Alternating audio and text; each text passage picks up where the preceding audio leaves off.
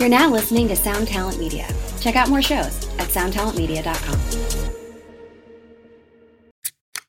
This is the Jabberjaw Podcast Network.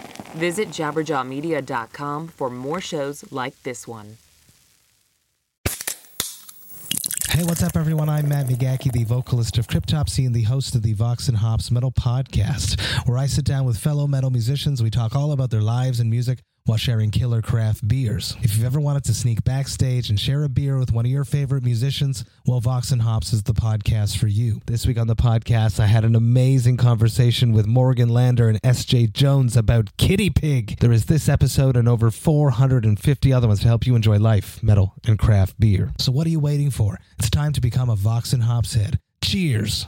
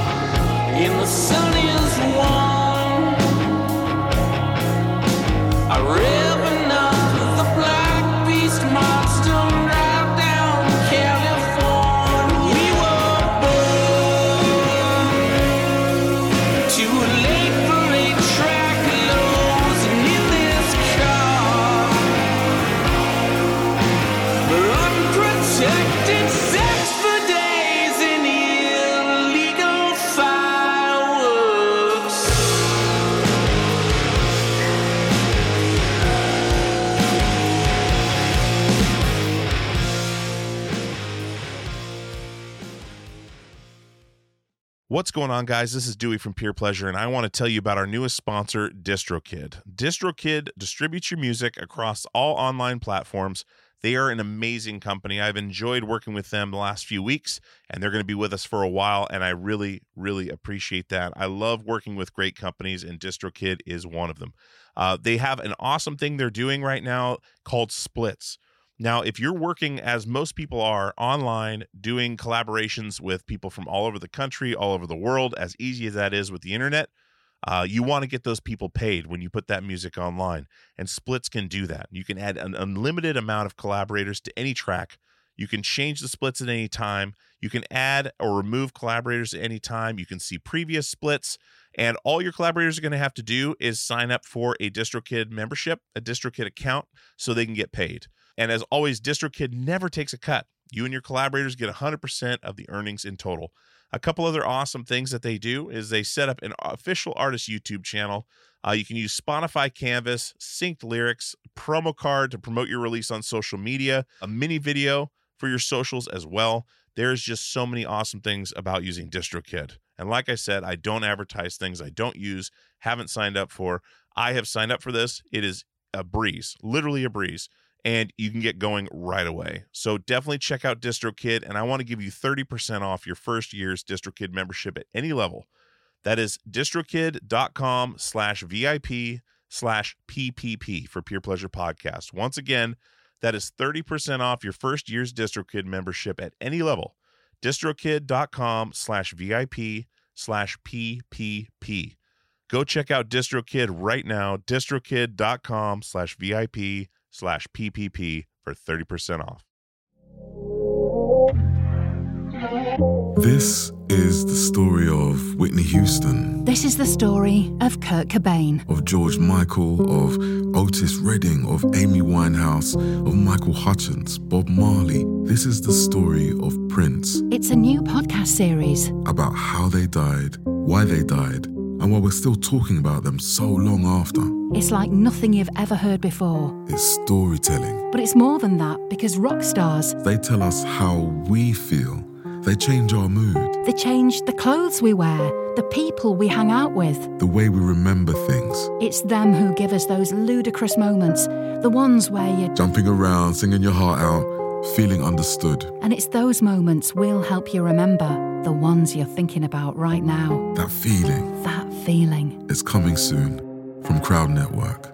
Just search for Death of a Rock Star on your podcast app. And subscribe now.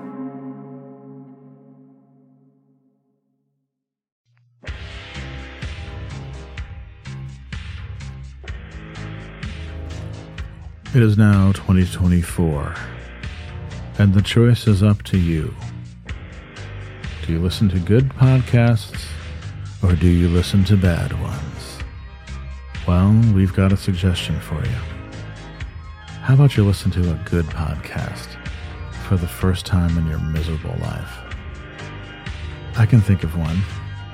Overnight Drive. Going strong. 11 years now. The podcast about nothing. Your favorite podcast's favorite podcast. Do you enjoy nothing?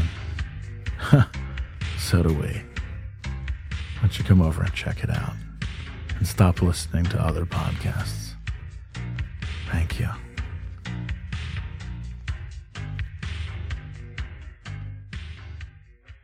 Hey guys, this is Dewey from Peer Pleasure, and I wanted to tell you about Premium Pleasure, our premium subscription service that's available now. peerpleasure.supportingcast.fm is the website. There's 3 tiers, Tier 1, Tier 2, and Tier 3. Tier 1 is $5 a month. It gets you the ad-free experience. Tier 2 gets you access to the Peer Pleasure Passcast. It gets you access to the videos of the interviews. It gets you merch discounts. Tier 3 is $20 a month. That gets you all of that. It gets you the Passcast, gets you the video footage, discounts on merchandise, and monthly Zoom calls with myself and other guests. We're going to have all kinds of stuff in there for you. There's all kinds of stuff in there for you now. There is, I believe, 30 to 40 videos of these interviews. There is multiple episodes of the Passcast. The Passcast is a podcast that I'd started separately that is me and another podcaster or me and a guest discussing a deep dive into their favorite episode of Peer Pleasure.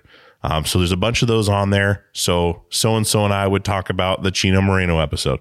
So-and-so and I would talk about the Yvette Young episodes. And we would do a deep dive and tell where they came from, how we got the guest, stories of that weren't discussed on the podcast or maybe weren't in there. It's just another glimpse behind the curtain. So that's the big deal with this premium service, is giving you a glimpse behind the curtain of how the podcast is made, gives you access to things I'm doing and things that we're doing with the show, gives you, ad-free stuff. It gives you just all kinds of things that we could throw in there to help make it a valuable part of your month. Because I put everything out there on this show. I put everything I have into this show. So being able to give you guys that little bit of extra is a big deal to me, and having your support is a big deal to me, because if we don't support our artists and creatives, we're not going to have any left. So I appreciate it. peerpleasure.supportingcast.fm is the website. Go sign up today and get some of this premium pleasure. What's going on, guys? Welcome to another episode of Peer Pleasure with Dewey Halpus on Jabberjaw Media. I am Dewey, your host with the most, bringing you more great content week after week. Today we have Courtney LaPlante. This is the last day of the Daily Dose of Peer Pleasure before we go back to a once-a-week schedule. This has been 10 episodes in 2 weeks. It's been exhausting, but it has been a labor of love, and I'm really glad to get all these episodes out there, because every week that was going by, I was getting more and more worried because I couldn't get enough content out, to keep things relevant. So we just did this blast, and I think it went really well. So like I said, Courtney LaPlante, she was the singer for I Wrestled a Bear Once, and also now Spiritbox. Spiritbox is a band I heard randomly through Spotify. I was back, you guys heard the Tatiana from Ginger episode. I had Ginger playing on my Spotify, and randomly it went into Spiritbox, and I stopped what I was doing at work, and I was like, this is fucking crazy. Went and looked who it was, and then just kept playing it over and over and over again. So come to find out, Courtney LaPlante, up in Canada, reached out and had her on the show, and she was just absolutely amazing. and we had a great chat. We talked about all kinds of things, which you guys will hear here in just a minute. But yeah, we connected on a few different things, and you got to check out Spiritbox. Jump on Spotify right now if you want to, and check it out before you listen, because we talk a lot about that. We talk a lot about touring. It's a good one, guys. So big thanks to her for coming on, and definitely check out Spiritbox. So peerpleasurepodcast.com is the website. Peerpleasurepod@gmail.com is the email if you want to get a hold of me with questions, comments, guest ideas. Just want to say hey. I check all my email, and I try to respond to everything. So hit me up. I'm also on the Instagram at peerpleasurepod. Same with Facebook, all that stuff. So big thanks to you guys who come back week after week and respond and give comments and commentary on what you liked, what you didn't. I appreciate that feedback. And definitely rate and subscribe to the show. Tell a friend about it. Do whatever you can to spread the word. The show is growing exponentially. It's been getting really good, and it's all because of you guys spreading the word. That word of mouth is number one. So thank you very much. All right, guys, let's kick off this day. Well, this is episode 10 of the first 2 weeks of February, Daily Dose of Peer Pleasure, coming to a close. So without further ado, let's talk to Courtney LaPlante from Spiritbox.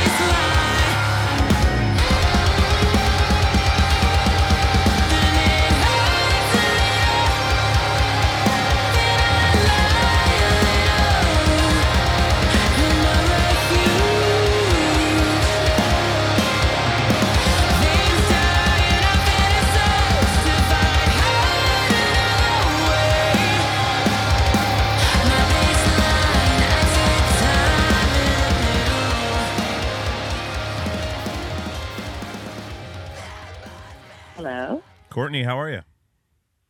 Hi, doing well. This is Dewey. Hey. Just in case you didn't remember. No, it's funny. My phone said maybe Peer Pleasure podcast. Oh, perhaps it should say perhaps.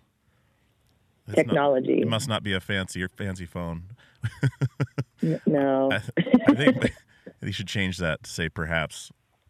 Or yeah. Perhaps. Anyway, deep philosophical things going on right now with this. This could be a rabbit hole. Well, I'm happy that we could finally connect and everything. Yeah, me too. I'm stoked. This is going to be awesome. This is so like I just start recording. I tell everybody this, of course, but I just start recording when the phone before I even press call. Cool. I mean, we're just rolling. So, Courtney LaPlante, welcome to the Peer Pleasure Podcast, my friend. Thank you for having me on. So you're up in Canada right now? Yeah, I live on the West Coast. Okay. I live on an island. Right up by BC there, or Vancouver, BC? Or what is it? Yeah. What's the island Yeah, called? it's called Vancouver Island. Vancouver Island, okay. See, I've been through Vancouver several times, whether on tour or driving to Alaska on tour. That was an adventure, but I'm from Alaska, but I've never been anywhere else really in that area. We just kind of drove through, so I'm really not familiar with the geography up there. But is it small island, big island? No, I guess it's it's smaller than like all of the population of all the people on Hawaii, but there's a lot of people here. Like you don't feel like it's an island until you have to leave, and it's very inconvenient. Okay, interesting. So you have to take a giant boat, like a ferry that all the cars go on or fly. So it's expensive to leave the island. But like if I wanted to drive from where I live on the southern tip to the top, it would probably take me like 10 hours or something. Oh, Jesus. That's it's huge. Big. Yeah. So you know what I mean? Like I don't think about being on an island until I have a reason to leave. And then I'm just like, ugh. Why am I living on a goddamn island? Well, see, I was raised on an island in Alaska. I was raised till I was 11 on this little island called Petersburg in the Panhandle, and we had like 3,000 people on that island at any given time, and it was tiny. It'd take you 15 minutes to drive around the island, and 2 grocery stores, a post office, and like 2 restaurants, a pizza place, like. That was it. So when you said island, I was like, man, maybe it's similar to what I'm thinking of. Yeah, like there's a ton of little ones.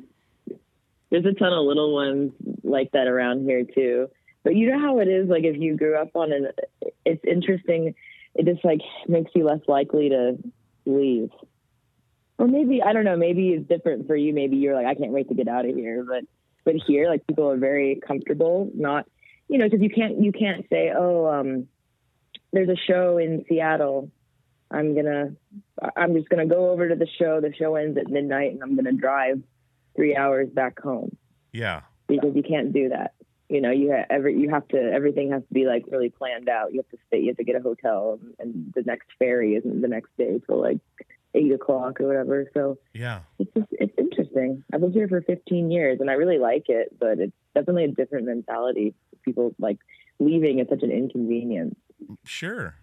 I've had. I always ask people this. This is funny that I always ask this to people that live on islands, but it's. I had earlier in the so I've been doing the podcast thing for a few years, and earlier, like the first year, I had Aaron Turner from ISIS on, who's like a hero of mine.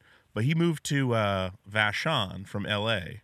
and Vashon Island in Washington, which is a super small island, I believe. I've never been there. But it's the same thing. You take a ferry to it. Everyone knows each other. And he was talking about kind of figuring out once you get out there, finding out things about yourself that maybe were hidden living in a big city or in a city in general where you're constantly distracted by other things, where you really kind of find out some terrifying things about yourself or things you didn't recognize before. Not sure if that's happened for you, but I mean, being there that long, you've been there a while. So, he was mainly talking about like going from LA to Vashon. Like it's literally like you're by yourself with your wife or your kid. And it's just like, oh, now I'm alone with my thoughts. Oh yeah. That's all the things I've been running from. That's such a different experience. That's such a different experience because this, for me, like this, it's all relative to him going from LA to a small island. For me here, I moved from a really small town in Alabama to this. So to me, it was like I went from a place where I was like, maybe we'll get a Starbucks someday to here. And I was like, oh my God, look at all the Starbucks. I'm really moving on up. You know what I mean? Like, yeah. For me, it was like a huge, like metropolitan upgrade. But then, now since I've spent time in other bigger cities, I realized that here it's like perfect. It's just big enough. It's just big enough that like there's plenty of stuff to do, but it's a really small city relative to, if you're in LA or New York and stuff. Like it's definitely not like a giant sprawling city like Vancouver or something. Sure. So it's nice. It's like it's the best of both worlds for me. Yeah. Well, you came from Alabama. Whereabouts in Alabama? When I moved here, I lived in Jacksonville, Alabama, really small. Before that, I lived in Auburn, Alabama, which is like a little bit bigger. Okay. Yeah. Okay. But it's, college town, so there wasn't like one stoplight type town, but definitely not as bustling as, coming up to a place like where I live now. But then of course, like if I went to a bigger city and went to LA or whatever, where I live is small.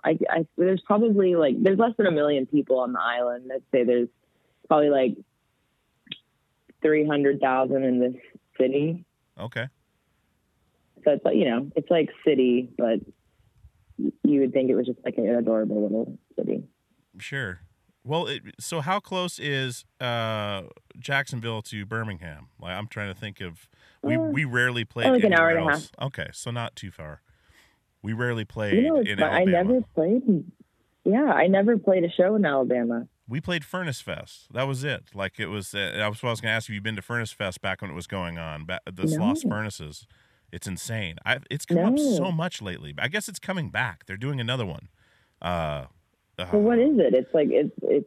Have you heard of the Lost Furnaces or? in Birmingham? No. Okay, so it's one of the most haunted places. I don't believe in the haunted thing, but it's one of the most haunted places in the United States, and it's this old, like these furnaces they used to work with metal and stuff in, basically, and it's super creepy. Like you walk around, it's back before any of the like OSHA stuff, like the workers' rights, safety stuff. Everyone was just like dying all the time. People were dying left and right, like falling into the furnaces, getting knocked into them, like crushed by this, blah blah blah. So everyone believes that their ghosts still haunt these furnaces, and there's these big furnace stacks. Just right off the freeway in Birmingham, and there's like all these. It's one of those. If I don't know if you watch like those show, there's a show called like Abandoned or something like that.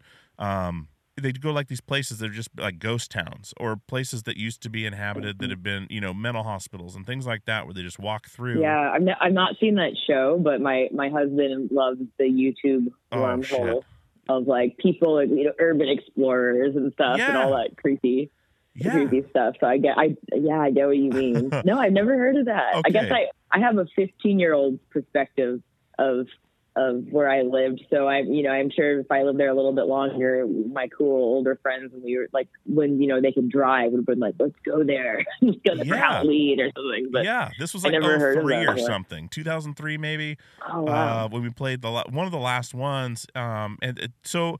Apparently, the way I understand it is the dude. There's this label Tooth and Nail, that I forget if it was a Takehold Records or something. One of these labels, a guy from that label ran Furnace Fest, and then Tooth and Nail bought them, and then he became like a head of something for Tooth and Nail, and stopped doing Furnace Fest. But Furnace Fest is so like there's this big, like dirt pile basically under this covered area that it's like this big ramp, and they put a stage in there and a PA and everything, and everyone stands on the opposite side, and it's this huge festival, and like there's this huge long dirt road kind of deal where all the merch is set up, and like it's and then there's like a Ernie Ball tent that they bring the mobile stage to the other side for smaller bands. Not the Ernie Ball stage. Oh, the Ernie Ball stage was there. Not the Ernie Ball flatbed truck. That stage has haunted me for years. Oh. It shows up. It shows up at festivals, and I remember playing on it, and then I'm like, they're not the Ernie Ball stage. Yeah, the Ernie Ball stage. Which totally kind of kills the mystique of the whole thing, because you're playing in the furnace area on a real stage, and then there's this truck that pulls up, but makes it look like Warped Tour.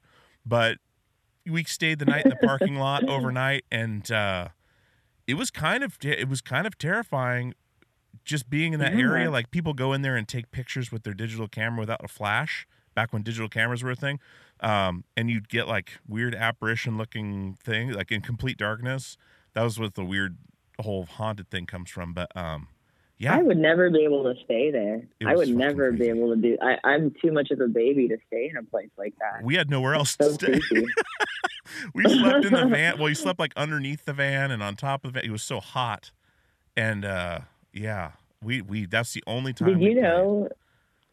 Did you know going into it that it was going to be like a weird, like whenever you played weird out of the ordinary venues? Did you already know about it going in, or did you ever did you mostly just show up and go, oh my God, this is like an old castle, or like this is a dirt pit? Like all those kinds of weird shows I've ever done, I didn't really like invest enough time researching the location and how interesting they were. And so sometimes I'd show up, would like roll out of bed and be like, what the fuck is this? Yeah. Like, where am I right now? So did you know about that? I wish I did. I wish I did. It was back then. It was like, I mean, we didn't really have, people were still those like trying to stuff those sidekicks into their girl jeans. Like it's the MapQuest days. Yeah. So like I didn't have the internet on my phone or anything, and we're on tour. So like there's this band we were touring with called the Fear Before the March of Flames, and they're like, we're playing Furnace Fest. We weren't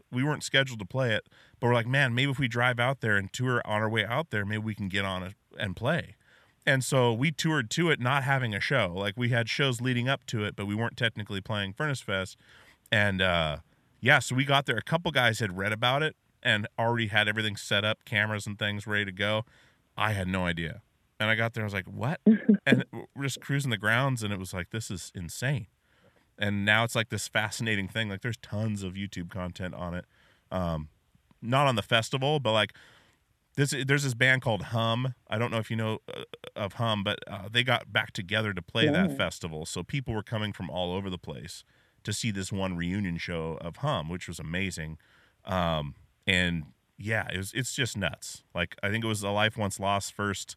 Bob Meadows told me it was their first festival appearance.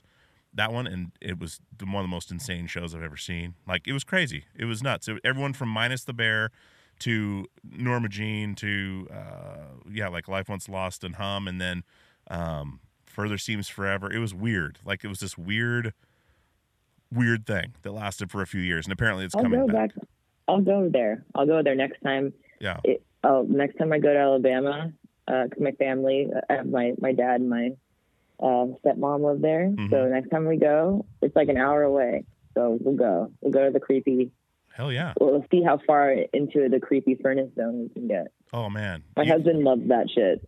He's going to eat this up. Yeah. After this, you have him look that up. I'll look it up. The Sloss, SLOSS, Sloss Furnaces. It's nuts.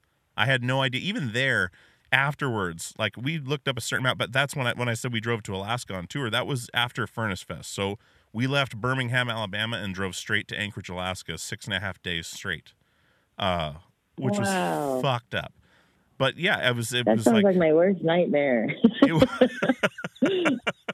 It could have been. It could be. You could try it. It's fucking insane. The Alcan Highway.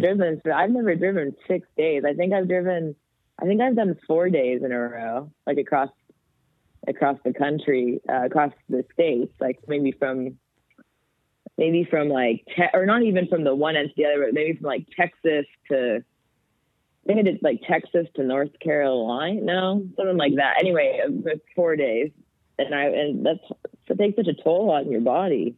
Yeah, it does. We had, we started with 7, I think, in the van at Furnace Fest, and then we picked up like friends in Portland where we're from, and then we like stayed the night that night. We pulled in like evening, stayed the night in our own bed, and then got back in the van, which was awful anyways at that point, and then brought more people and a dog, I think, and then headed up the Alcan Highway, which is super fucked up. It's beautiful, but it's Did you ever make people sleep in the, I think we called it the trench?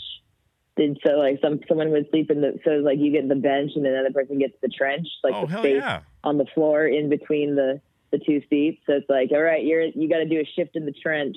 Yep.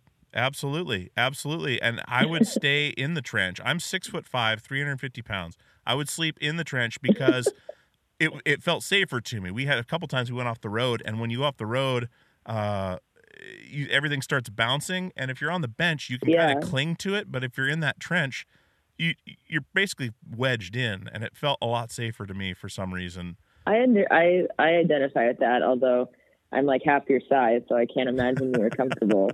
But sometimes I'd sleep in the trench, and I would just be, you just stare at like the metal rod of the seat in front of you, and you're just like, if we get in a car accident, I'm going to die. Like, you're just like, my face is going to smash into this. I am too old to be making these decisions, but here I am because I'm really tired. So I'm not going to sit up with my seatbelt on. It's hilarious how being that tired can make you not care whether you live or die.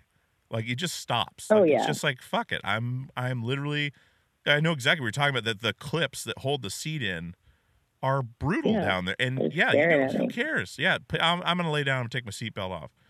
Oh, we're going through Montana in the snow down a giant mountainside. Like, what the fuck? Who cares? Yeah. Hopefully I sleep through it. Like, it's just like the Dolph Lundgren. The Dolph Lundgren, if he dies, he dies. Yeah. Yeah, exactly. That's how I always feel when I'm tired.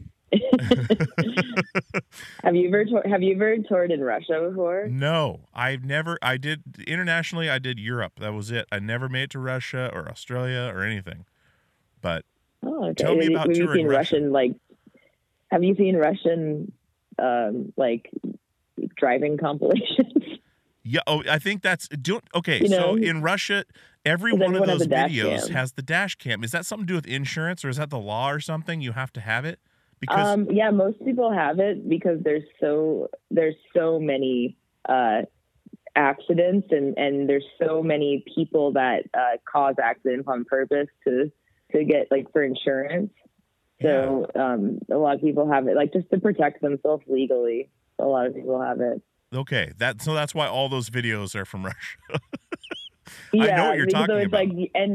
And I actually got in a big argument with someone one time. That was my stance, was that there's not way more car accidents in Russia. It's just that way more people have dash cams. Mm-hmm. But then I looked it up, and I was actually wrong. And there are just a much higher percentage of car accidents and traffic violations in Russia than anywhere else in the world or something. Oh my God! So you've been You've been to Russia then touring? Yeah, I've toured there twice. Oh, tell me about this. This is fascinating. Well, the first time I went, we just did 2 shows, and the way that the promotion company does this is it's like a very novelty thing. Like, you fly in, and then you play your show in St. Petersburg or Moscow, and then this is very uncomfortable and hard on you, but because it's a new experience, it was like, I didn't think of it that way. It was like fun novelty.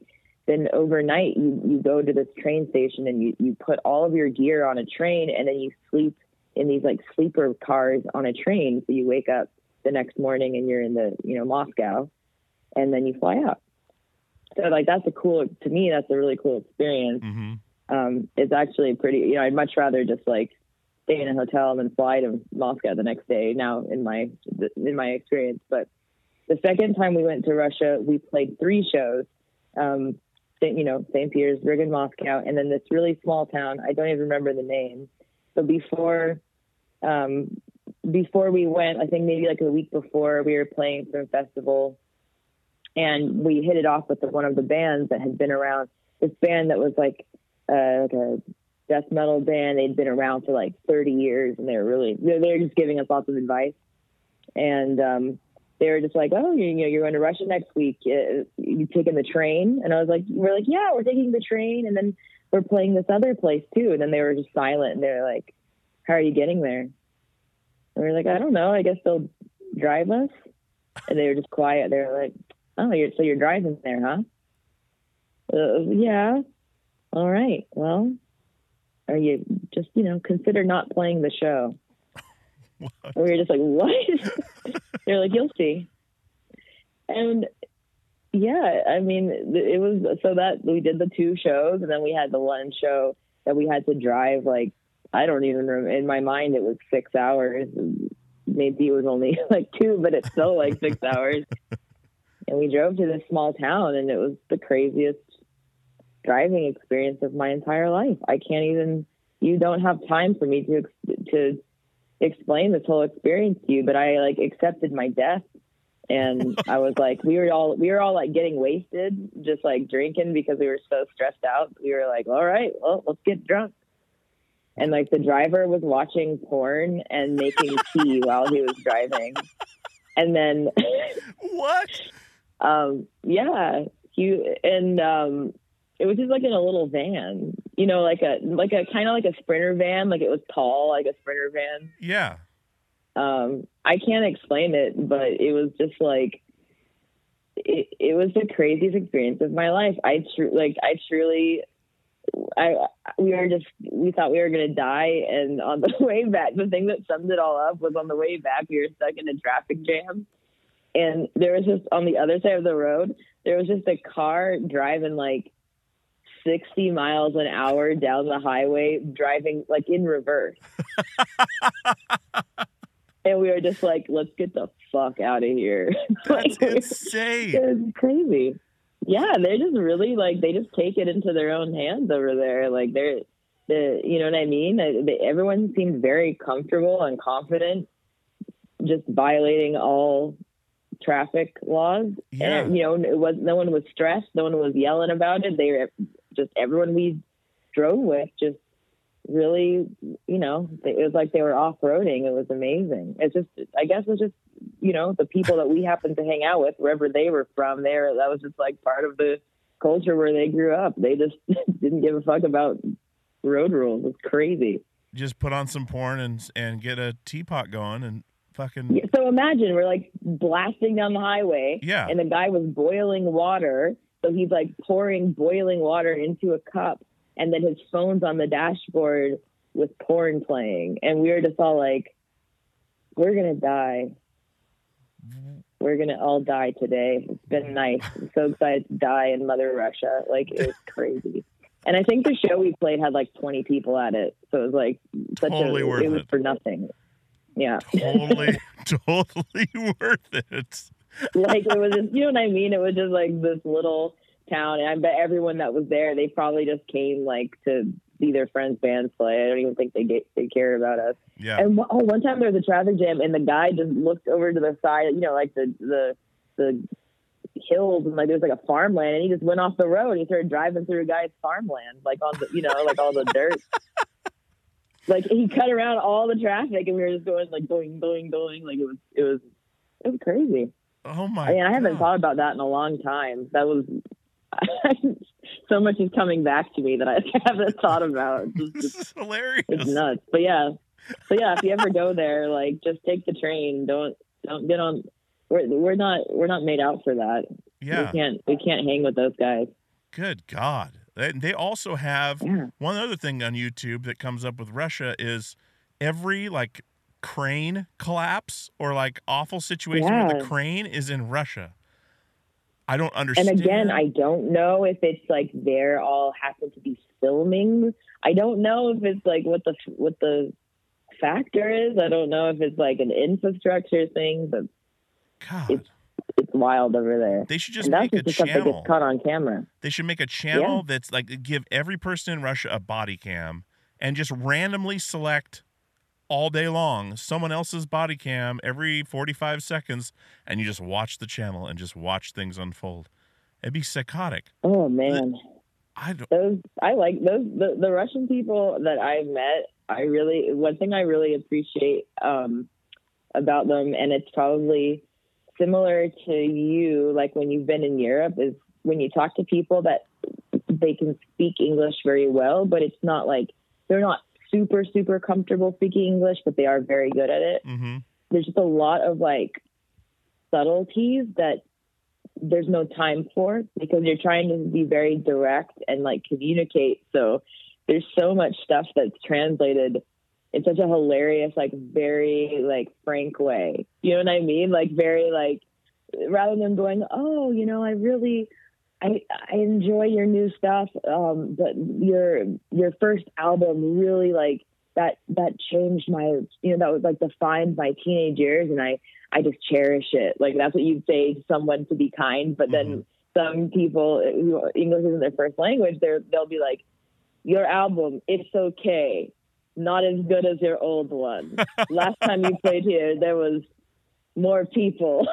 You know what I mean? Oh yeah. Like they're just really matter of fact because they're just, you know, there's like all those little subtleties of language. Just there's not a lot of time. You're talking in like a loud room, and they're maybe a little flustered because they've had a long night. And I mean, everyone there can speak they're all amazing how they can speak more than one language. I can't even wrap my head around that, but I love that. I love when the European people are like really straightforward to us. I don't know if that ever happened to you a lot. 100%. Just because of the language. 100%. I love in that. Germany, yeah, that very thing. They'll come up and ask for an autograph, and then they'll tell you they didn't like the new record as much as the old record, or the new record was way better than the last record, or this song. Oh, wait. You guys didn't play long enough. What do you mean? We played for 3 hours and 15 minutes. Yeah, you should have played longer.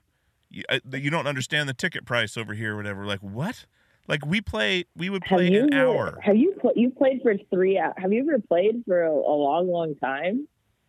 Yeah. Like hours? Yeah. I've never done that in my life. So here's the thing. Like, holy shit. The earlier band, like the Furnace Fest band, it was called Anatomy of a Ghost, and we would play for 35, 40 minutes tops, right? Because we were just going crazy, and it was intense. Yeah, no one wants to hear that stuff for an hour. Exactly. That's what I always would say. But then when we were with... So you guys can play about 90 minutes? No. Fuck yeah. And so, like, I started touring with... Once Anatomy of a Ghost broke up, a couple guys broke off, started Portugal the Man, and that's when I joined back up with them. They had some shows with Dredge in Santa Cruz. They're like, okay, we're playing these, they're Dredge's headlining, playing albums in full or whatever. Yeah, I could see you guys, because you can jam. There's some more like, I could hear some more like fun points in the set of like, a break, like a jam break where everyone's just kind of like vibing and stuff. Exactly. Yeah. And we had like, so he's like, oh, we're going to Europe, and you have to play for like 2 hours over there because they charge a lot for tickets, and then they do like a dance party after the show all night. It's weird. Yeah. Oh, yeah. And so you've done this, but like we would play, 2 hours and 15 minutes to be respectful. Like, that's what you do. Okay. And we played songs we never really played live before. We played the singles over there were songs we never played in the US, and you'd hear them on the radio and you're like, what the fuck? And we would play acoustic versions of the songs we had just played. And then we would have, just to stretch it out, there was a couple clubs we played where there was no green room, and to get to the stage, you have to walk through the crowd, and to get off the stage, you have to walk, and they wouldn't let you leave. You just play again. It's like, what? Like, we would play for hours. It was ridiculous. But yeah, and then they would tell you still, you didn't play long enough. Why didn't you play this song? We played every song we know. I guess it's like a different set of people. I guess your guys' audience just really expects that, the weird like metal world, like I think people are like, oh my God, get off the stage.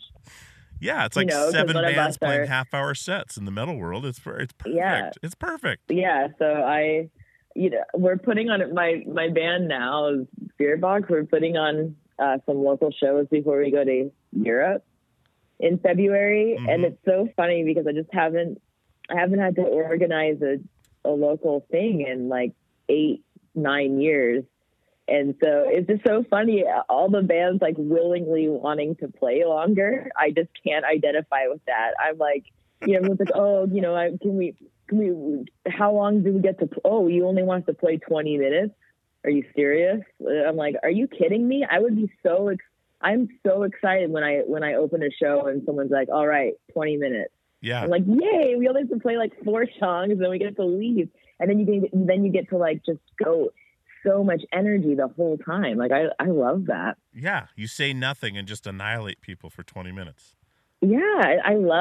And so now that we're, since I'm in this new band, we're like in the opening band zone now. It's kind of interesting. I feel like I feel a lot of pressure in some way. Obviously, in some ways, it's our first tour, but the tour that we're doing, we're the smallest opening band, and there's not like a lot of pressure to entertain in any way other than just playing our songs. Mm-hmm.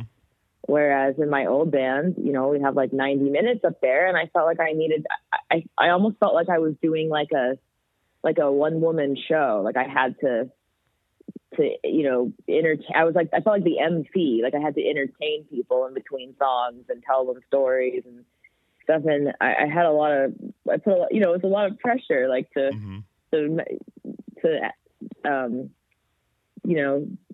do that. So now in this new band, it's kind of liberating because I just say like, hi, we're Spiritbox, we're from Canada. And then we just, hit space bar, we just play the whole set, and then I just go, thank you, have a good night. And then it's awesome.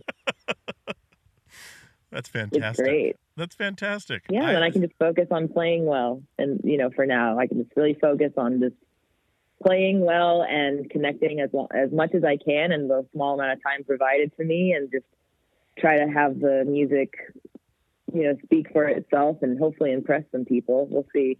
Well, it worked for me. I have no idea what to expect. It worked for me. Like that's awesome. Just set the stage for this here. I work construction now. Right? I'm a foreman for a commercial plumbing company. We're building this big hotel, and so I get music going all day long. I stopped touring. I have kids now and stuff, and I stopped touring. So, got the career going. And I'm like, okay, I'm gonna put some music on. Blah blah blah. And I'm trying to remember how it happened. I think so. Like the day before, I'd had here in Portland, I had Tatiana from Ginger on the show.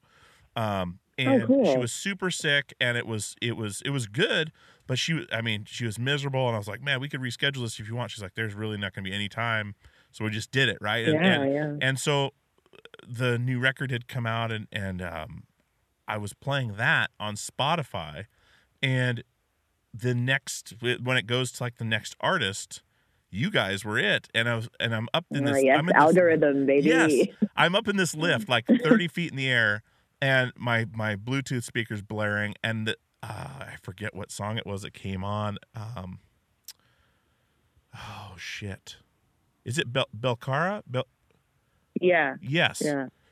And came on, and I was just like, it was just going and going and going. Then it just hits, and I'm like, what is this? This is incredible.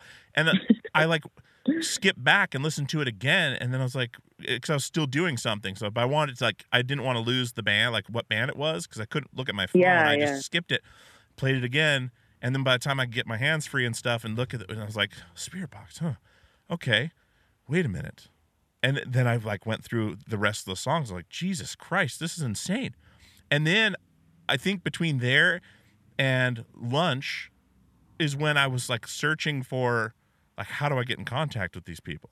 And then that's when I saw the email, and I emailed you that day, like to your vocal email, and or your like for vocal guest spots and stuff. Yeah. And the email we were emailing on, of course, which one that is. But that on my lunch break, that's when I emailed. So like, Jesus Christ. And then I was like kind of like searching the internet, like find out more, and I was like, I wrestled a bear once. What?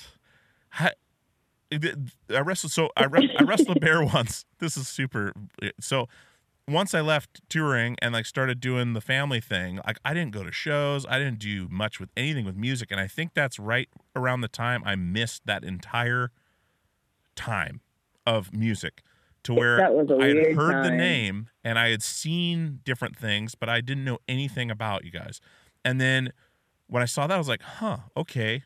They broke up or whatever. They're no longer, now it's Spiritbox. And I started like reading the stuff online, and started to make more sense to me. And I was like, Jesus Christ, this is fantastic. And so I just kept listening to it. I kept throwing it on randomly during the week. And some of my guys would come over and be like, this is really good. And I was like, yeah, dude. So it's like a guy and a girl, right? And I was like, well, no, vocally? And like, yeah. I was like, no, dude. And I was like, you remember, because they know who I have coming on the show a lot of the times. And I was like, you remember that girl Tatiana from Ginger? And they're like, yeah. I was like, kind of. I mean, this is brutal. I was like, I know. Check out this video, and I'd have them watch the video, and they're like, holy shit. I was like, here's one in the studio, so you'd believe it. Like, here you go. And so I've been like passing the band around. God. But I was blown away. Like, this is fucking awesome tunes. And that's so cool. That's just, man, that just makes me so happy to hear like how you found us. Like, we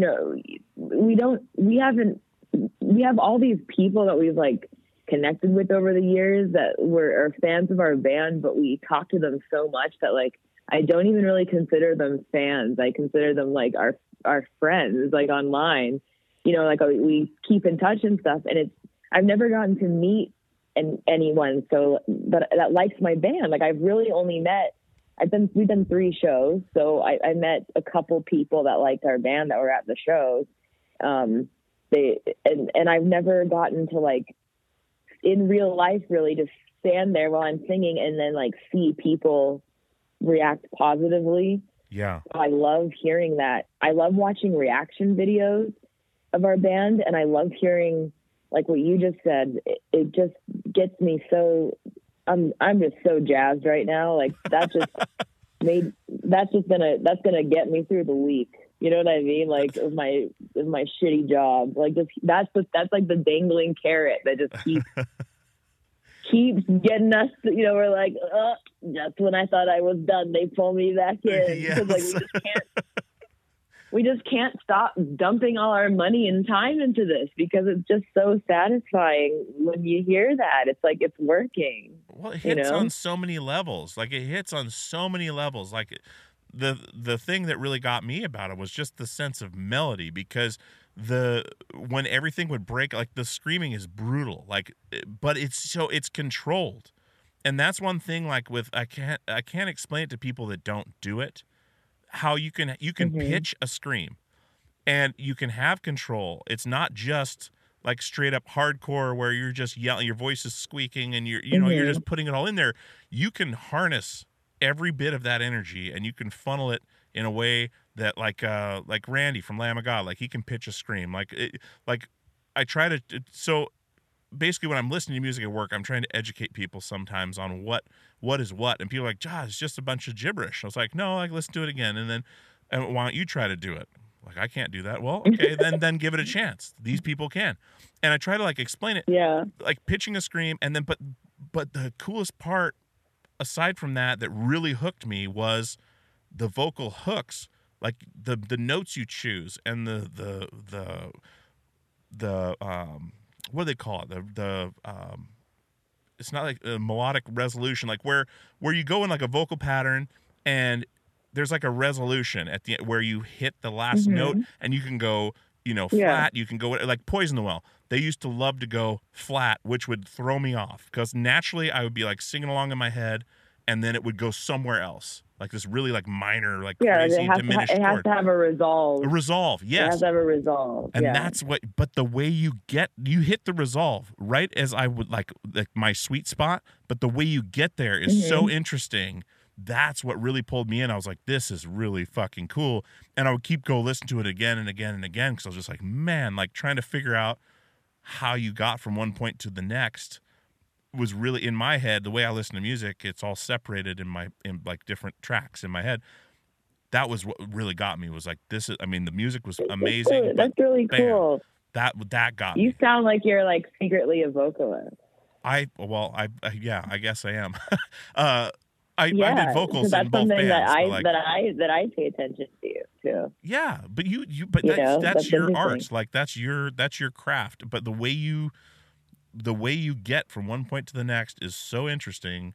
It's like a Russian driver, you could say, I guess. Like it's a fucking journey. Yeah. Sometimes you put it in reverse. But you make it there, but it's so cool. Yeah. Like, and then watching the videos online where it's like in the studio, I was just like, okay, here it comes. Okay. And then I'm watching, I'm just like, Jesus Christ. Like they never had stuff like that before. Like when we were doing it, like the YouTube wasn't very big. Like now you can find anything you want.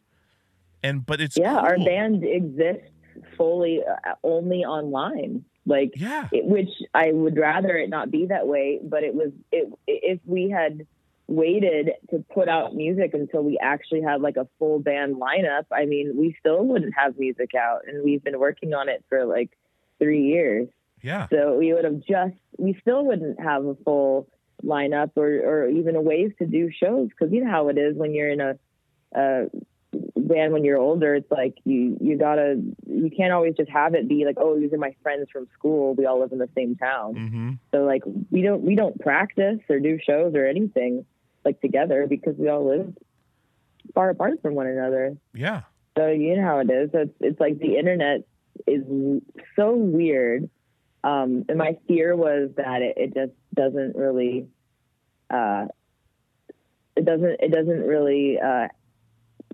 like resonate permanently with people, because I was in I Wrestled a Bear once that had this like sense of novelty to it, and we didn't really hear like it, because I was a fan of I Wrestled a Bear once before I joined the band. So, you know, I would never put I Wrestled a Bear once on to my friends and go, hey guys, this song makes me feel something. You gotta hear it. I would go, hey guys, check this shit out. It's wild. You know, it's like it was not, you know, we were all in bands like that had a time and place. Like it was about like being shocking, like having a novel idea within the song, whether that was a country part or like some silly clip from a movie or like a honky horn or something.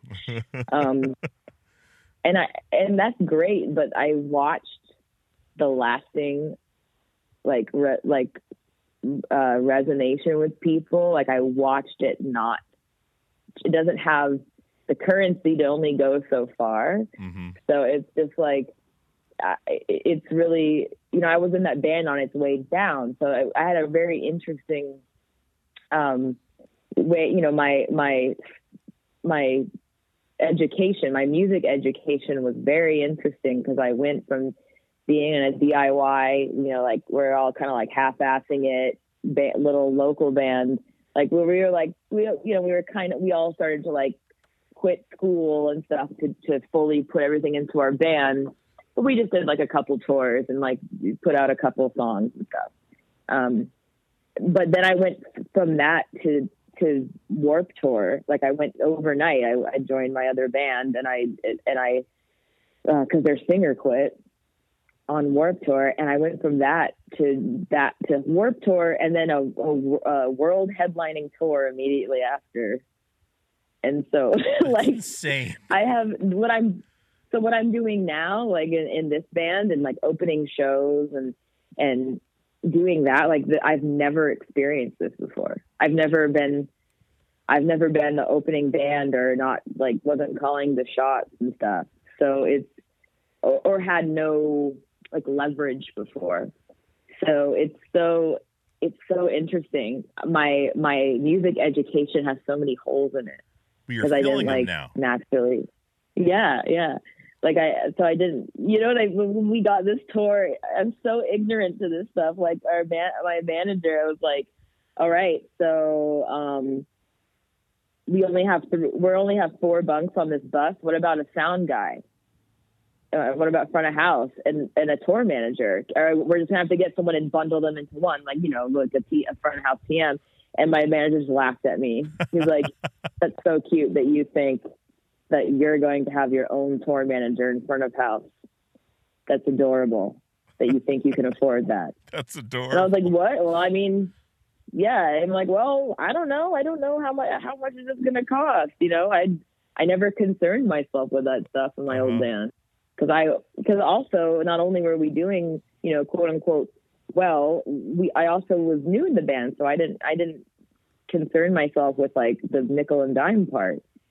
So yeah, this has been a cool experience. I still have that like hopeful feeling that we're like right on the brink of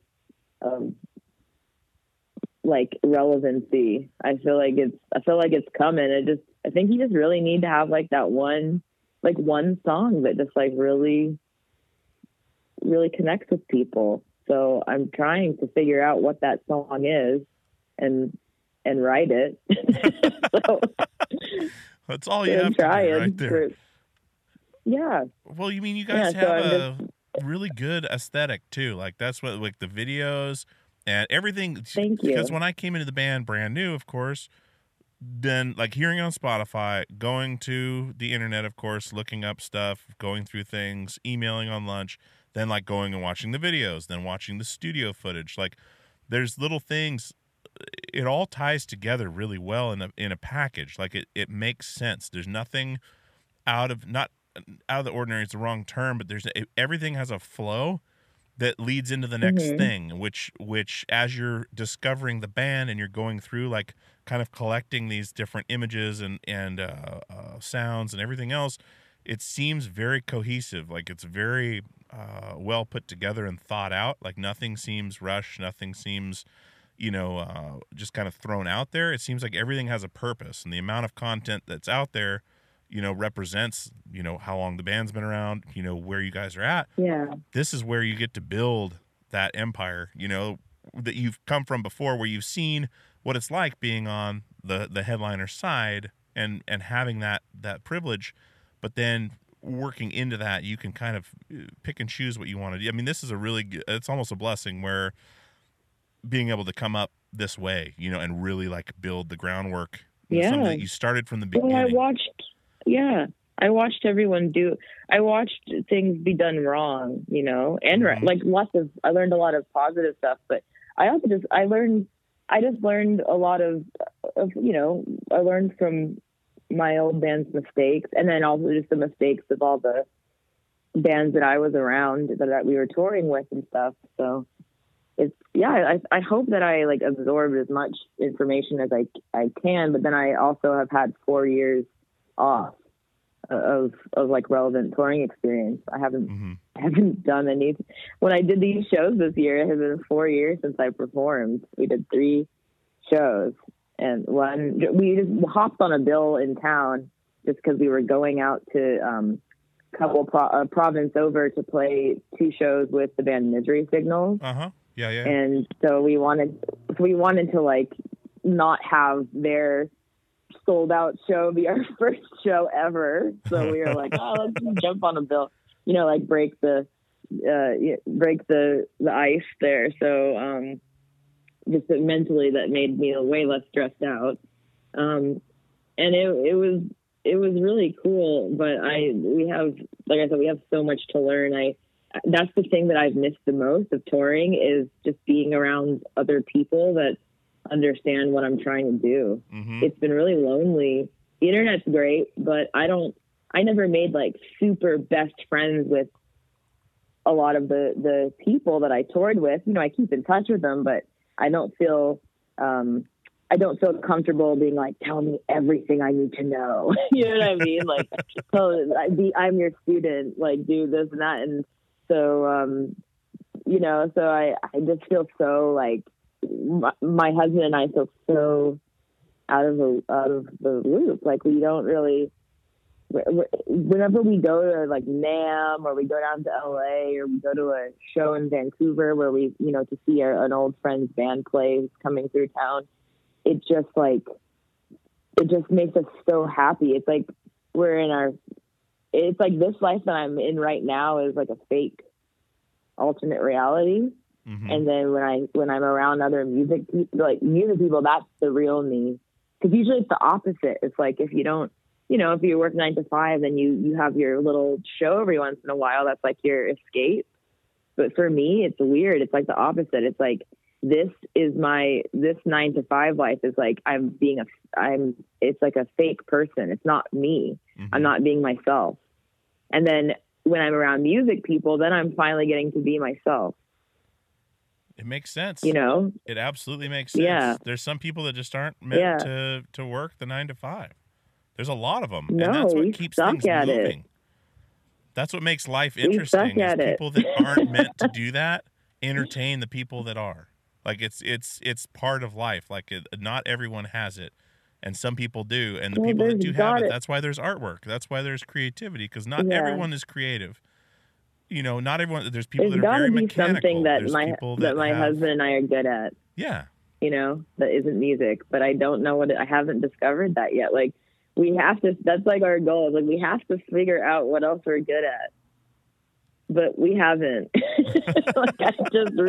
I'm not good at anything else. I'm not. Like I haven't been able to figure it out, and neither has my husband Michael. Like our bass player Bill in our band, he kind of went through the same experience as Michael and I, where he was in a band that was doing a ton of stuff, touring all over the world, playing big festivals, and like opening for huge, like doing like arena tours, opening for people.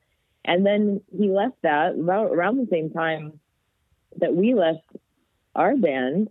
And he had to figure out, he lives in Vancouver, a very expensive city. He had to figure out something else that he was good at.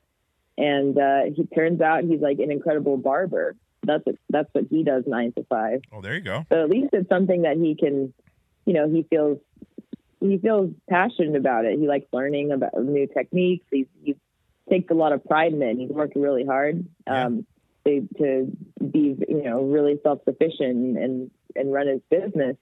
But Mike and I don't have that. Like there's nothing. What are you guys doing for work? We do data entry.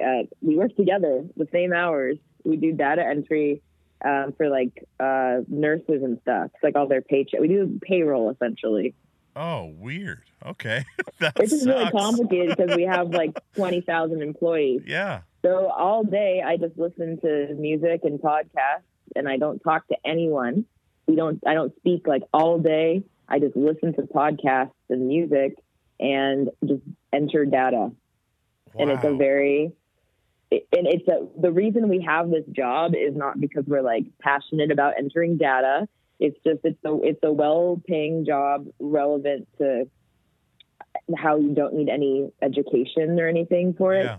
And it's the perfect touring musician's job because we are casual workers and we just work.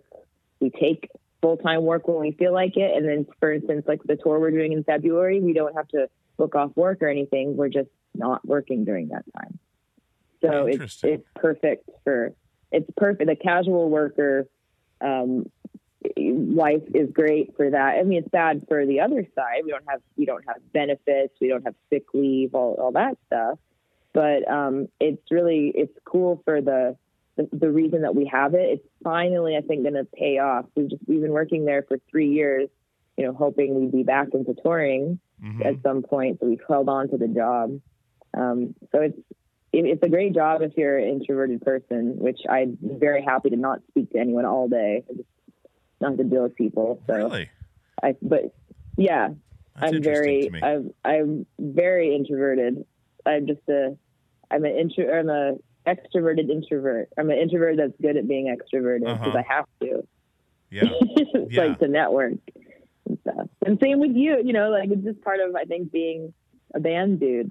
You're just you're so used to having to be stuck with a bunch of people you just met. So you're good at shooting the shit with people, right? Yeah, I always loved that. They always used to call me the fanboy because I'd be in other people's buses hanging out. And it's they're like Warped Tour. I would be cool all day because we didn't have a bus. We had a van with broken air conditioning, and I'd made friends so I could be in people's buses with video games and air conditioning all day. And they're like, man, you're just totally fanboying out. It's like, fuck get the Wi-Fi password. Yeah. Get the Wi-Fi password, dude, and get on that bus. Then the guys are like, how are you getting all these people on your podcast? I was like, you remember me hanging out with them back when you were calling me fanboy? Oh yeah, I guess that worked. And I was like, well, yeah, it wasn't fanboying out. I was like, yeah, I like this band, and we're backstage. We are on this show, so we are going to hang out.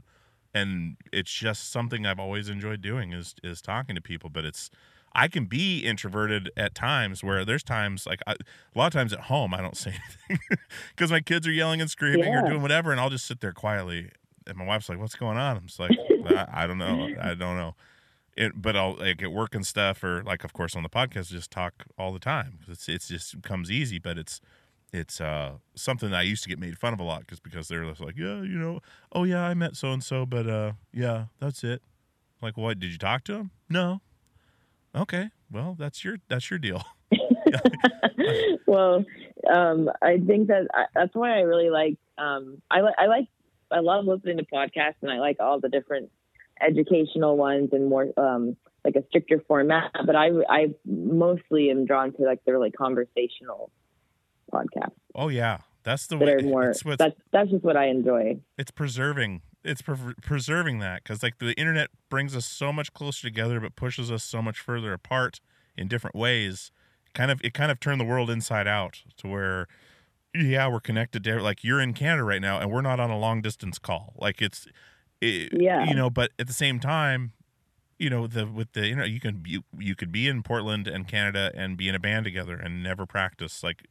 You're sending files back and forth, and you're not having that like even over the phone, like right now, we have no body language going right now because, my hands could be going all over the place, like accentuating things. You wouldn't see it, but it still works. Yeah. So I love doing these in person. So, I mean, I would love to do another one of these with you in person when you guys come through Portland, because I love it. There's just such a better connection as far as on a whole nother level, doing it face to face. But like, it's the conversational podcasts are I mean, it's all appointment listening, I think is who said that? Jay Moore, the comedian.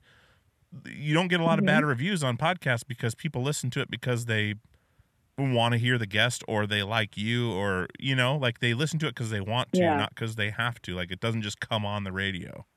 So like, they're not forced to sit through it. It's this weird thing where there's like a lot of positivity because you only hear from the people that listen to you who, already want to listen to it. Like someone will type in your name into Apple and iTunes and this podcast will come up, that kind of thing. Kind of like with Spotify, where it's like, oh, you like this band because of this band. And it's interesting. It's a weird thing. Are your kids old enough to understand what podcasts are? What was that? Like, old enough. Oh, you're cutting out. You're cutting out a little bit. And then, can you hear me okay? Kind of. You were cutting out a little bit there. I didn't hear the last thing you said about it. Was something about kids? Yeah, I was just wondering. Tell me if you can't hear me, because I can hear you have now. Horrible reception in my house. Okay, I was like, I usually just go like a weirdo. I'm in my bathrobe and my slippers, and I just go like stand out on my patio and talk because I can't ever hear anyone on my fucking phone.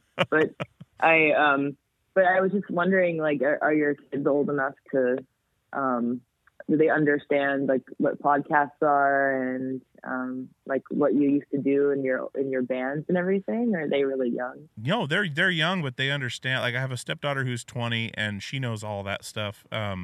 What I do and all that stuff. That's so interesting. But my kids, my littles, the Grayson. So it's interesting. Grayson has special needs. He's got like it's kind of like autism, but it's not. It's Asperger's? It's an actual deletion on his 10th chromosome that causes all these issues.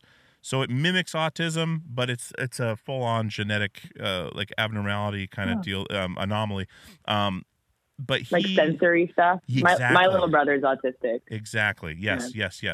And so he's 8, but in his mind he's about 5. So he always says, "Dad, do you have podcasts today?" And yeah, like before I came to do this, he's like, "Can we do my podcast?" And so I'll turn on my phone and push record and do an episode with him, like 5 minutes, and just talk about the day. And then he wants to listen to it.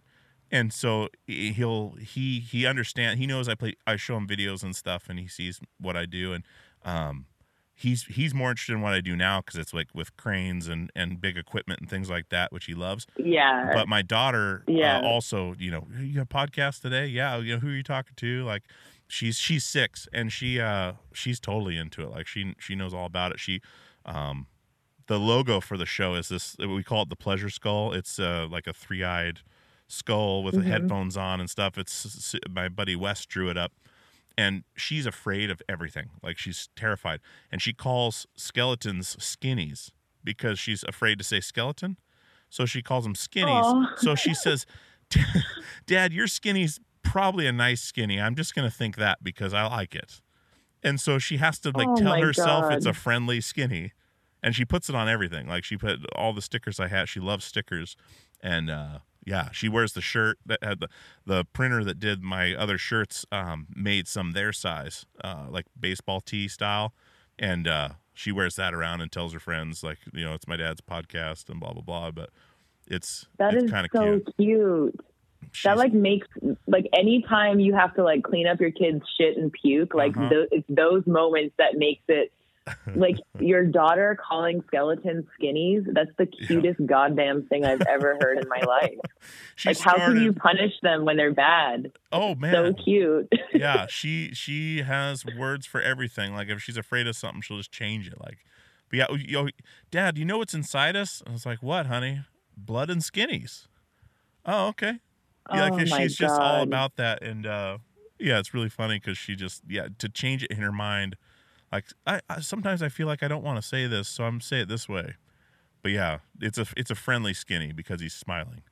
I was like, yeah, he kind of is. That is so cute. Man, kids are so cool. I'm not around them very much. So like anytime, and I don't have a lot of friends with kids. Our drummer in our band, Ryan, he's not going to be able to, tour or anything like that because he actually he just had a baby. Okay. And so there's just so many interesting things that I've learned from him in the last 9 months or so that his son's been born. Like they're amazing. There's just so many every day, like a new interesting thing happens with kids. And it's like, I can't even comprehend what it's going to be like when his son starts talking and stuff. That's the best. Is when you have a conversation with them. You have a conversation with them, and they talk back, and they understand what you're saying. It's the weirdest thing, but it's also, I mean, it can be, sometimes they don't shut up, and they just keep going, and it's like, gosh, stop talking. But then you sit back and think about it. You're like, this is pretty incredible. Like, they learned all these things from you, which is also scary because they learn a lot of bad things from you as well. So my son has quite a interesting vocabulary. He'll just repeat screaming these, fucking assholes, all through a store. Oh my God. Call my daughter a fucking bitch. And your bitch, Cora, your bitch, Cora. Like, he just keeps going. I'm just like, God, no, stop. And my daughter just, shrugs it off. They love the reaction. They love the reaction from you, Yep. Like, I was just at someone's house who had like a 3 or 4 year old, and the mom, the baby, or not a baby, it's a toddler, or whatever. Her mom is Scottish and has a really thick Scottish accent. She's at the age where like she has her parents' accent still, even though she lives in Canada. Mm-hmm. And so she has a little Scottish accent, and I was playing with her. I was doing a puzzle, and I was just being a jerk on purpose, and being like, oh, do I put this piece here? And it's like, so that she could go, no, you don't put it there. And then I'd go, oh, I'm so dumb, and we were just having fun. And then I put a puzzle. I was just pretending that I was too weak to pick up the box. I was like, oh, can you help me? I'm so weak. You're so strong, blah, blah. And she grabs the box from me and she goes, oh, for fuck's sake. And she grabbed the box. And I had to be completely frozen, because if I laughed at her, then I knew that she would know that if she says for fuck's sake, that it will make grown-ups laugh and give her attention. So I just was like, what did you say? And she said, I said, for fuck's sake. And I was like, what does that mean? And she's like, when you're not doing something right. For fuck's sake. And I told her mom. We were just crying, laughing about it. But I had to, in front of her, I had to be really calm and don't laugh, because she's going to love it. And she's going to know that's like the money maker. It's like for her. That's the hardest thing in the world, is to not react. We were driving in the car the other day, and my wife's driving, and my son's in the back, and he talks to himself. Like, he's convinced he's two people. There's Grayson, who is him, and then there's another kid who talks to him or for him or whatever, and he says his name's Gerbert, which is Gilbert, how he says Gilbert, and I don't know where this came from, but Gerbert. Who are you? I'm Gerbert. No, you're Grayson. He's like, no, that's Grayson. Where? I'm two people. Anyway, he's talking to himself, and he's like, Grayson, you shouldn't have said that, whatever. You're just an asshole. You're an asshole. And my wife's like, don't talk to my Grayson that way. Like, no, in trying to be nice about it. And so he's sitting back there, and he just goes, hi, Grayson. And then, hi, asshole. And totally, my God, talking to the other guy. Keep it together. Yeah. Hi, Grayson. Hi, asshole. Oh my God, we're both. You can't laugh. We're dying. We're in the front seat of the car. It's dark. We made it through, but it was hilarious. And just he just turned it around. Interesting. It's fucking weird. My little brother got my brother who's autistic. He's in his mid-20s now, but when he was a kid, he did some buck wild shit that was amazing, like legendary in our family, but like you can't laugh at the time. Like now we all laugh about it, but at the time, like there was this one time when he was like 5 and we were at, my dad was a basketball coach and we were at the NCAA tournament in I don't know, like Indiana or something. And my mom and my grandpa and my 2 little brothers, we were all in an elevator, and this really obese guy gets in the elevator and he goes, hello. And we all go, hi. And then my little brother goes, hi. And so you have to imagine this, like the doors are slowly closing. So we're stuck in there together. And he goes, hi, Mr. Big Fat Man. And like he turned from a sweet little angel into like this evil devil kid, Mr. Big Fat Man. Like as the doors go ding, and we all are stuck together. And obviously my mom was like, his name's McCormick. He's like, McCormick. And he looked at her, he goes, well, he is. And the dude was obviously like a saint, and he obviously had a lot of experience. You know, he must have kids, and been around kids, because he was like, a literal saint, and was just like, oh, it's okay. You know, some of us are bigger than others. You know, like he was like just the nicest person. But when those doors opened, I was young enough that even now that happened, it's my little brother, so I was just horribly embarrassed. But my grandfather, like an old man, I've never seen him move so fast. He had to sprint down the hallway of the hotel and leave us, because he couldn't laugh. If he laughed around them, then he would have learned. Yeah. Oh, if it's funny. So he would get negative, whether it's attention, good or bad. But that, man, just because of all this sensory stuff, there's so many funny things that my mom had to learn a lot about as a mom growing up with him. And it's funny that he was one of those kids where like our therapists and doctors and stuff for him, they were just like, you know what, he's never going to graduate from school. He's not even going to be in school. He's going to live with you for the rest of his life. You know, like he's never going to develop in any way. And, you know, it's so funny. He moved to another province a couple months ago with his girlfriend, and got his first ever, you know, real job. Like he's a manager at Walmart, and he just called me last week to say, hey, I'm getting married. Whoa. It's just like, I know, like it's That's just amazing. crazy. It's crazy. So it's so weird when they're that age, because like the age of your son, because he just, the depth of like how quickly they'll develop, and then also have backsliding, and then go back and then backslide. Like it's a roller coaster, man. Yeah. But the sensory things, it makes them such a different person, that like they have such a unique perspective on life. As a parent, like it's so interesting, because they just, you know, they absorb stuff differently than the other kids. Yeah. He's got like a fascination with death. Like he wants to get hit by a car. So he'll go stand in the middle of the street any chance he gets before he gets in the car, and just stands there and like waits for it. Like wants to get hit by a car or a train. And he told me this specifically. He wants to get hit by a car so he can get dyed like Papa. So my dad died in September, and so he's still coming to grips with that. But he's like, I want to get hit by a car so I can get dyed like Papa. And they can put me in the trash like Toy Story 3.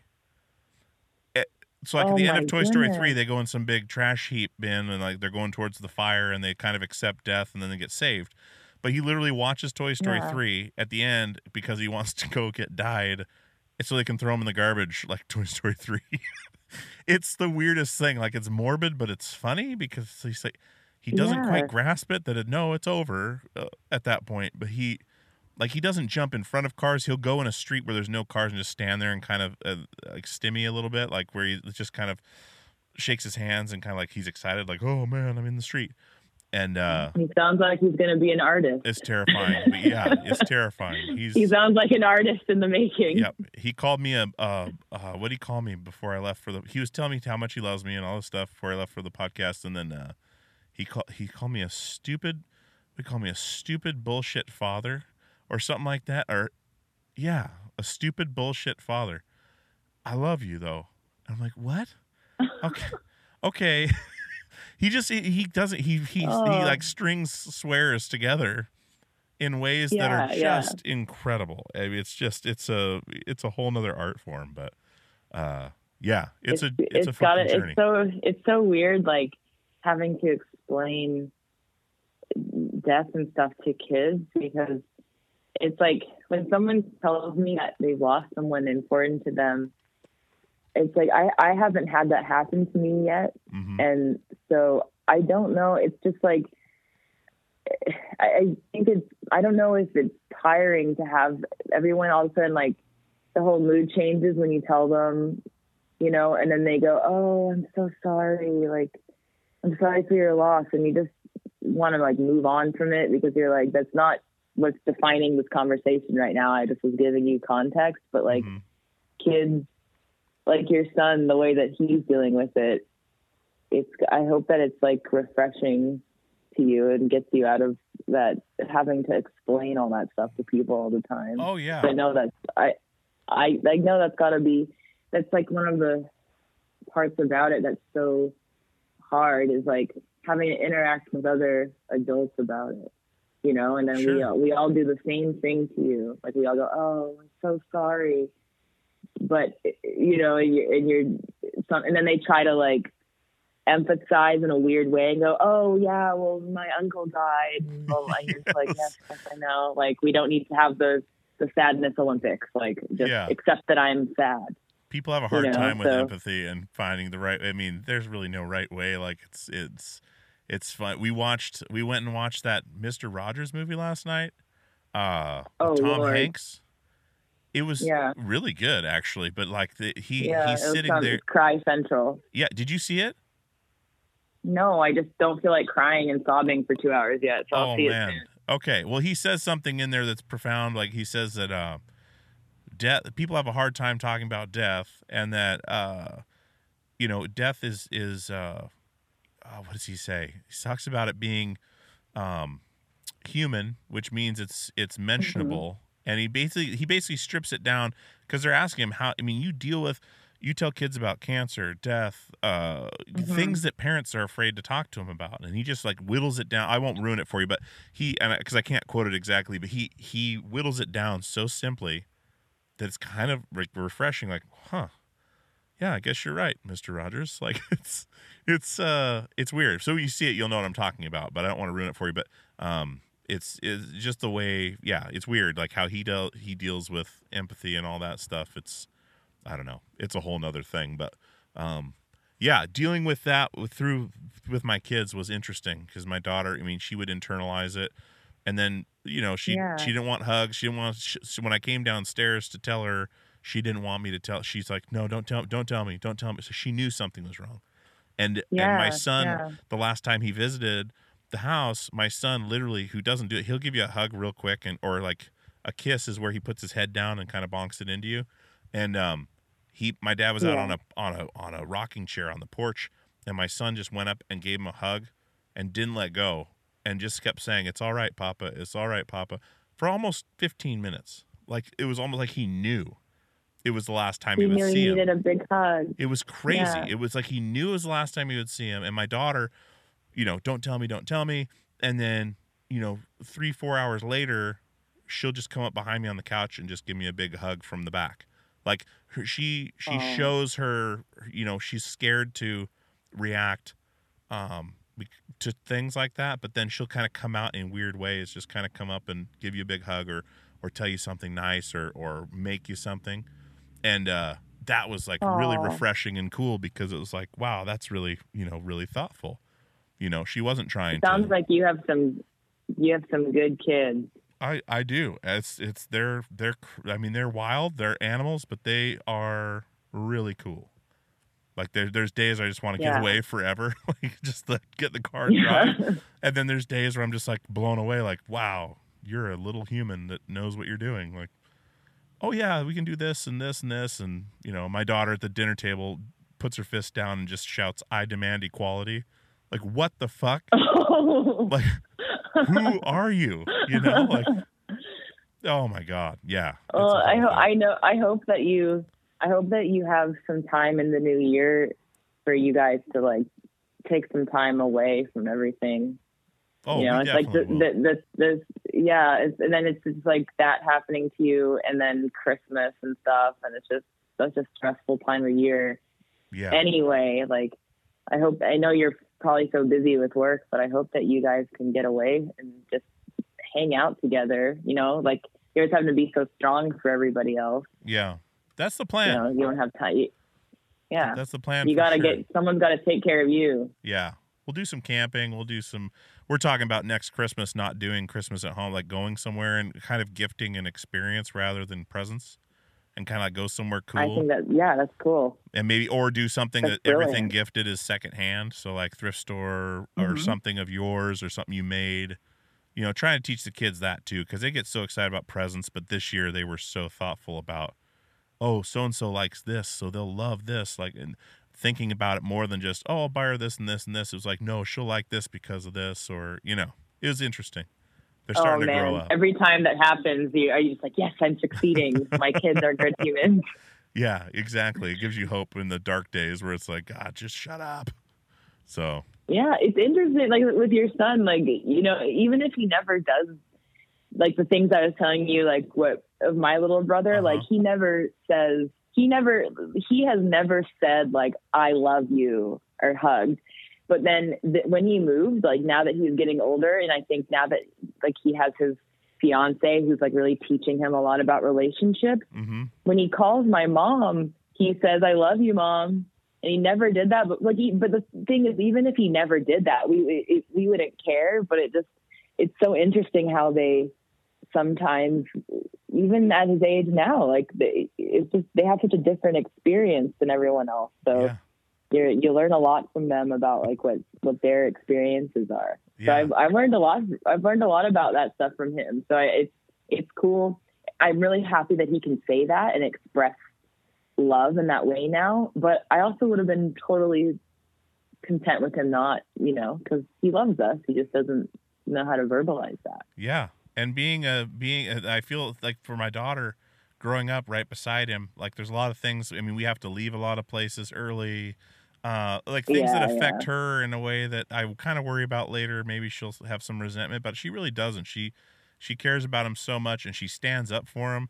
If someone was picking on him, she actually gets in their face. Leave my brother alone.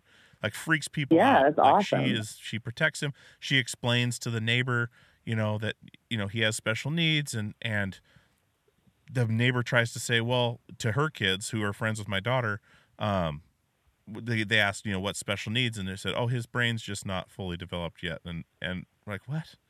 And Corey even said at 6, it's like, no, that's not what it is. And explained it, and she's like, to this adult, and it's like, oh my God. Like, anyway, it's a whole thing, but it's incredible to see where people end up, and I'm really excited to see where he gets to, you know, because we don't know. They told us he wouldn't talk. They told us he wouldn't, you know, walk. They told us all this thing.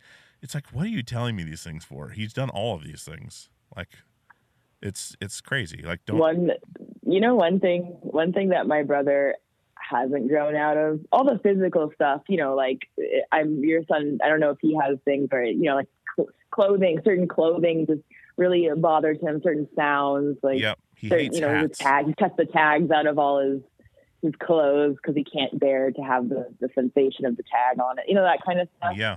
But one thing that he hasn't grown out of is something that I love about him so much is that he doesn't understand that it's not appropriate when you think of a really funny thing for you to just start bursting into laughter because you thought of a funny memory, all like, you know, just at any point. Yeah. And that's like my favorite thing about him, because we'll just be talking about something serious and then all of a sudden he'll just start giggling really hard. And I'm like, all right, what did you just think about? And it's like, I was just thinking about 5 years ago in this movie I saw, you know, like this joke.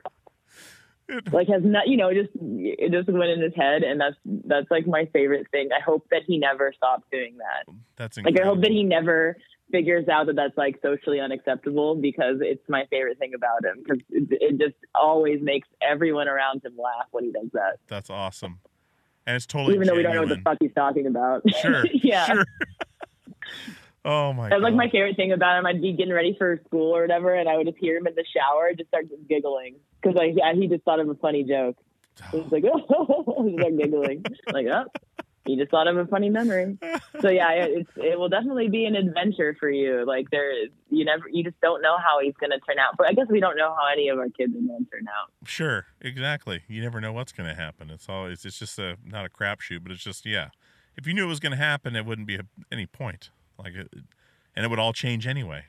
Everything would affect everything, you know. But man, well, Courtney, I appreciate you coming on the show so much. Like I really do, and I've been excited for this one because I love what you do, and it was even better get to talk to you and have a good chat. Like that makes everything so much better to me. Like when I'm already into what someone does, like, and I always say, like, you know, we didn't talk a ton about the band, but like if people want to know what you do, that side, they can go listen to it and get their own experience that way. And this is the whole idea of the show, is kind of, you know, show someone in a light of who they are, where you can spend more than 15 minutes delving into things and just kind of chatting. Yeah. Instead of an interview, how's the tour going? What'd you do to record this record? You know, like there's enough content out there where people can find what you do and get pretty in depth into what you're doing, which is amazing. And, but I'm glad this was just a good conversation to where we just kind of got to know each other, and I really look forward to seeing you guys live in person, not just on video. But you know, well, here in Portland, I hope that sooner than later. Yeah. I would love to come to Portland, and then if someone else gives us a chance and takes us on tour, then I hope we come to Portland, and then we could have a live interview. Yeah, absolutely. And let me know, you know, anything I can do to help, you know, whether it's contacts in Portland with promoters, other bands, things like that. You know, I've got a lot of connections that way, not just in Portland, but all over the place. Exactly. But if there's something you're kicking around, shoot me a text, whatever, you know, I'm glad to help anytime. And yeah, thank you. Really honestly, you just showing your people at work our music is like you can't buy that, you know. That's that story made me so happy. Well, I throw it around all over the place. Like I throw it to dream. other bands, throw it to, you know, like I've made a lot of friends through this show to where we throw music back and forth, and maybe we'll get something to happen. Who knows? I think it speaks for itself, though. It's great stuff. Works. So I appreciate the time and what you're doing, and the fact that it inspired me is priceless, and I really appreciate that. So let's keep in touch, and like with all this stuff, I'll let you know when this is coming out, and we'll go over artwork and stuff like that for the episode. But enjoy the rest of your day. Yeah. Just keep doing what you're doing. I'm gonna change out of my bathrobe and slippers, I guess, and put on grown-up clothes and maybe venture outside. Perfect. I don't know. Yeah. All right. Well, you have a great rest of your weekend. All right. And thanks so much for giving me a call. I really enjoyed that. Awesome. You bet. Thank you so much. We'll talk to you soon. All right. Bye. Bye. All right, guys. I hope you enjoyed that conversation with Courtney LaPlante from Spiritbox, and I wrestled a bear once. What a fantastic chat. I loved that conversation. We had a lot of fun. We talked about a lot of different things, some crazy touring stories, all sorts of stuff. So hopefully you guys got something out of that. I did for sure. And big thanks to Courtney for coming on. Check out Spiritbox right now. If you have not, go over to Spotify and stream that shit. It is awesome. And you can check out, she's got some awesome YouTube videos showing studio footage. I mean, if you don't believe the vocals that are coming out of there, go watch it happen in front of your face. It's ferocious. It's amazing. So, yeah, thanks to Courtney for coming on. Best of luck to you. And, guys, thank you for coming back week after week. This was a huge labor of love. This took a lot of work to put out these 10 episodes in 10 days, basically, 2 weeks. And I think you guys were enjoying it from what you have sent me for feedback. And the show is also doing well. So thank you so much for all your help, rating, subscribing. Definitely write in a review if you can. That's the best thing you can do for a podcast. If you can't do like a financial donation or anything like that, go to iTunes or wherever you listen to podcasts and review the show. Don't just put the star rating, but actually write a review, because then when people go through and look at the show, they'll say, this looks interesting, or maybe I'll check this out. But if they go through the reviews, just like on Amazon, they see someone that really enjoyed it in a specific reason, they're more likely to check it out. And then they'll tell a friend about it. And that's how it works. And we've been doing this a few years, and the show is blown up like I could have never imagined. And it's all because of you guys, and I appreciate that so much. So I am exhausted. I am going to get out of here, and we'll see you next week back on our normal weekly schedule once a week. And as always, guys, we'll see you on the radio.